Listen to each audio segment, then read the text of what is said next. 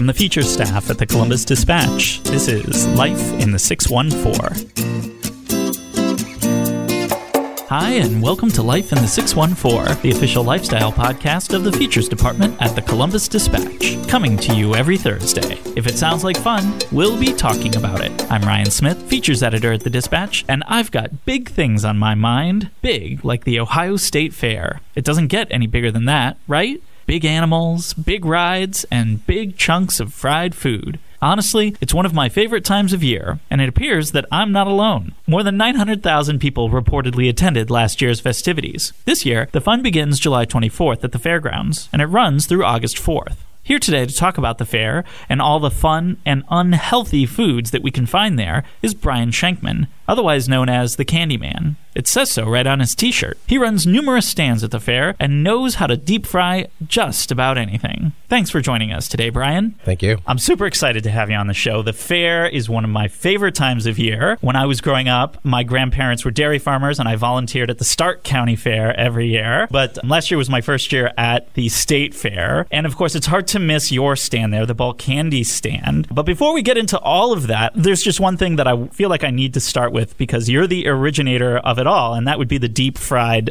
Buckeye. Yep. Talk to me about the inspiration of this and where you think this stands in the accomplishments of humankind, you know, walking on the moon, inventing the wheel, deep frying the Buckeye. Exactly. Well, actually, it started as a joke. So I said to the fair, I'd like to deep fry a Buckeye. I thought it was going to be insulting to everybody, but it actually turned out that the media went crazy over it. So the day before we were actually supposed to debut it to the media, the actual media person at the fair came and said, "Where is it? We want to see it." And I'm like, I forgot. So I had to run out and get everything quickly. That year was a complete disaster. What happened? All the Buckeyes were blowing up in the fryer later. We finally figured out we had to put toothpicks on them. But the accomplishment was the next year we had it ready to go, and we did 52,000 of them that year. Oh my gosh! Yeah. And what's it up to now? I mean, has the demand increased exponentially? No, the actual what happens is that after people taste it, they love it. Don't get me wrong, they love it, but they always like to try new and different. And we always have to come up with something new and something different. So we have 2 new items this year. Okay, what are they? Which we're just putting across now. The first one is really, really good. I got to explain. I got to go backwards first. We have what we call Friday in our warehouse. We pick 2 Fridays a year, and we throw anything and everything from our warehouse into the fry later. Gummies, Swedish Fish, Sour Patch Kids, you name it, goes into that fry later.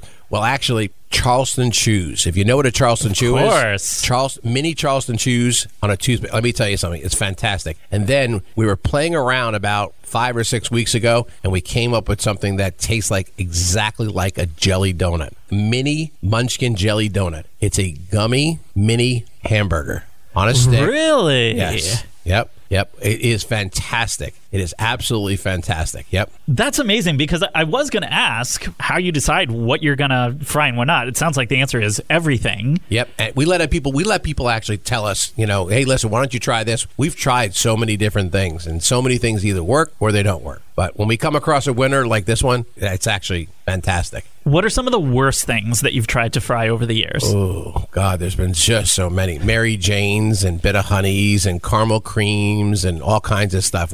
Literally thrown everything from candy corn to mallow creams to, Swedish Fish don't work either. The taste is just not there. But when we did the gummy mini burger, it was just unbelievable. It was like biting into a jelly donut. Now, I spent a number of years in California, and while their fairs pale to ours in most terms, I'll be honest, but especially in terms of livestock, they act like they've never seen another living creature out there. But the Orange County Fair out there does have a lot of fried food. Mm-hmm. And I remember when we were there, they did fried butter and deep fried beer. Do you do that sort of thing? It didn't really do anything for me. I have a lot of items, but we're very particular on what we have. We have the candy bars. We have the Snickers, Three Musketeers, and Milky Way. We actually do a full grilled cheese. Oh, wow. Which is unbelievable because when you look at half, it's like, wow, that's really big. And then all of a sudden you go, oh, here's the other half for now. So we do the same thing with a PB&J. Okay. That's really good. We do Pop-Tarts. They're not as popular, but Pop-Tarts are good. We have Nutter Butters, Buckeyes, and then we went one step further because we have the Oreo, of course. Everybody carries the Oreo. But we went one step further. What is great with anything? Bacon. Of course. So we bacon wrap the Buckeye now, and we bacon wrap the Oreo now. Okay. We also have, and it's hard to believe, but I've been doing this for about 15 years now. I could probably count on two hands how much deep fried I've eaten in 15 years. I was going to ask you about that. I just don't eat it. I just doesn't agree with me. I don't eat it. But I do taste it once in a while to see what it tastes like. But we have a cream cheese. We take a cream cheese ball and we batter dip it and fry it. It tastes like a warm bagel and cream cheese. It is fantastic. Morning, noon, or night. That is underrated out there. People just don't understand how great that is. But if you really want to get really fancy, we'll put Laravettes in it for you. I was going to say, okay, what's the weirdest thing that you've had? That sounds pretty weird. Tell me, what is a Laravette? A Laravette is a mealworm. It's like a grub. And sounds delicious. We sell them in boxes. They come in cheese, cheddar cheese, sour cream, and onion. We also sell crickets, and inside the building this year, we're going to sell scorpions. Really? They melt outside. It's a lollipop. The lollipop's great. The lollipop is sugar-free. The lollipop is fantastic. Because you don't want to put on the calories or have the kids running around. And the scorpion's all protein, so it's great. The only thing you got to worry about is when you get that leg in your teeth and you got to get it out. That's it. The rest of it, everybody says to me, do you sell a lot of them? Yeah, we sell a lot of them, but you know what? They taste like sunflower seeds. Okay. And I call it mind over matter. If you don't have a mind, it doesn't matter, so just try it and just forget about there's an old saying, by the time you're 20 years old, you'll have eaten 20 bugs in your sleep. So might as well get a little flavor out of it while you're doing it. So what's the most popular item that you have year in and year out? In the deep fried stand? Yes. It's kind of a toss-up between the Oreo and the Buckeye. You were asking about if the Buckeye gained... No, because once people have it, they want to try something new and different. So we always try to give them something new and different. And what's the secret to really deep frying something well? You know, I have a deep fryer. We've had deep fry parties where everybody brings something and we fry it. And I have to say, most of the time, it just falls apart. What's the secret? What am I doing wrong? You're not getting it at the fair. That's what you're doing wrong about it. No, actually, what it is, it's an ancient Chinese secret. I have to put it in an envelope and in the safe. Now, a friend of mine at the fairgrounds actually taught me. It's all in the batter. You just have to come up with the batter. Everybody wants to use pancake batter. You got to make sure your oil is hot enough. It's got to get up to at least 350, 375. The batter we use is homemade. I can't disclose what's in it, but because it's actually a friend of mine's at the fairgrounds, the Jenks family, he actually gave it to me about 10 years ago because I ran out of batter that I had, and since then it's been like a dream. But pancake batter will work. Just make sure your oil's hot enough, and everything is also, it's all the way in the oil itself. And how does one become the candy man? I mean, do you have a degree in candyology? No, I actually have a degree in hotel and restaurant management. Oh, nice. I got out of school and met some people who I knew in school who were in the business. I actually started out with Icy's. I became a franchise rep for Icy. Now I'm a national franchise rep. I run all the states for Icy, any mobile. And then I met the gentleman who was doing candy, who was getting a little older and wanted to teach somebody how to do it. But I'll tell you what, I was telling you on the way up, I got in yesterday morning from Florida. I left Florida. I got up at 2:12 in the morning. I went to bed last night at 2:11. So it is a lot of hours from what we do. People don't realize how much work we put into what we do at the fairgrounds. Between putting up the rides, and there's a new ride company called Tally Amusements America was taken out. So the rides are beautiful. I mean, absolutely beautiful out there now. So the fairgrounds is being set up right now. It takes thousands and thousands and thousands of man hours to set that fair up. Talk about all the different areas at the fair where you have your hands in. It sounds like you're all over the place there. Yep. I'm actually across 17th Avenue. I have 6 stands. I have one by the Ag and Hort, which is an Icy. I have a couple up by the Brown building with the candy store. And now we just took over the big candy store in the back of the building. The location is in the back of the building. It's over 4,000 square feet. And actually, we have a theme this year. It's going to be Christmas in July. And we have all kinds of different stuff. And the best part about it is we're bringing in Santa on Saturdays and Sundays. He's in his July outfit because he's got to be,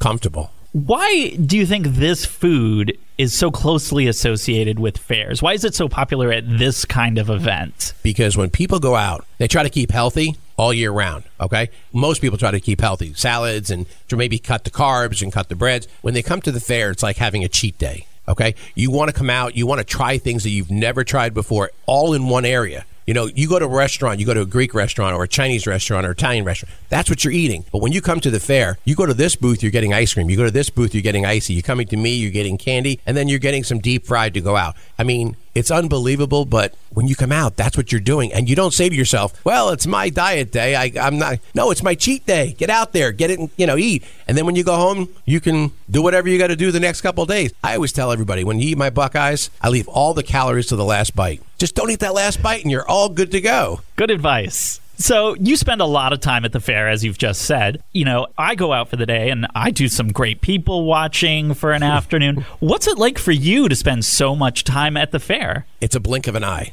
I don't even realize I'm there. I'm running from place to place, whether I'm fixing an icy machine or a deep fryer, or a person didn't show up, or I have to restock, or somebody has a problem, or I have to get off the grounds for a few minutes and make sure the stock is there. But what I like to do once in a while is I like to stop and people watch myself. I like to see what people are doing, what they're eating, where they're going, what direction, what they're moving in, what's the new item they're looking for. I mean, and I like to talk to people. You know, I don't like to be as much behind the register. I don't have the patience anymore for that, to be honest, but I love to talk to people. I love to get out there and know what's on the people's mind. What are they looking for? What are some of the more interesting people or comments that you've come away with in recent years? Oh, you know what? I don't insult anybody. I love everybody out there, but I just think when people come out to the fairgrounds, they lose some common sense. They just think everything is, you know, I had a kid walk up to me last week at another fair and say to me, looked me right in the eye and says, "Is this all for free?" And I looked at him and said, you kidding? He goes, "No, is it all for free?" I went, "You are serious, aren't you?" I said, "No, it's not for free," you know? So, but I think people just get so lost in what they're doing out there. They don't pay attention to the signs and to everything else. And they expect everything to be looked, you know, they look down on it. That's the worst part, I think, about the fair industry, is that most people look down at the ride people and the food people and stuff like that. They've got to be the hardest working people I've ever met, ever. They'll be out there from morning to night to make sure that job's done so that the people have a great experience at what they do. Aside from the fried food, of course, what's your favorite part of the fair? Closing. That's the truth. I mean, you know what? We work, like I said, I worked 24 hours yesterday. I'm going to be, the next 8 days until the fair opens next Wednesday, I'm going to be putting in at least 16, 18 hours a day trying to get ready to get opened up. So once we open up, to me, it's like a breath of fresh air. It's a relief. Okay, everything's done. It's ready. Now, what's going to go wrong? Right. This person's going to be out for the day. This person, I got to cover this person. And, you know, we hire a bunch of locals. I mean, we probably have 25 locals that work with us. So I like the last night when it's all over and everybody had a great time and everything was a success. And, you know, of course, when we walk out making a little bit of money. Now, last year, you were responsible for creating a gigantic chocolate and peanut butter Buckeye. I understand that you were going for a record. What happened? Well, we were just informed the other day that Guinness changed their way of doing things, and now they want the record to be 1,000 pounds or more. We hold the record, whether they say so or not. It's 374 pounds for Marsh's Buckeye up in northern Ohio. All of our Buckeyes are made right here in Ohio by local, same ones that make it for Kroger, make it for Cracker Barrel. Okay, these guys are great. They deliver to us. They bring us, this year they're bringing us 45,000 Buckeyes to start. And how big is your largest Buckeye going to be this year? Are we going to see one break your own record? No, not this year. We did it last year as a promotion. It was just a great big promotion for Marsh's. They were growing and they wanted to do something. I was more of a liaison. I helped them to get it in to do it, but we actually waited on the 5 o'clock news, so it was great. We put it in the parade. It was great. It was, as you started going down the middle of the parade, it was melting a little bit here and there, but, you know, it was neat. It was fun. I like to do things like that people, you know, I did the world's largest cowtail, which is a caramel cream. It was 10 feet long by 5 inches. And I hold the self-proclaimed record for the largest peanut butter cup, 574 pounds. Wow. Yeah, I actually made it in a kiddie pool. Now, what do you do when you're done with these records? I mean, do you just chow down with your staff?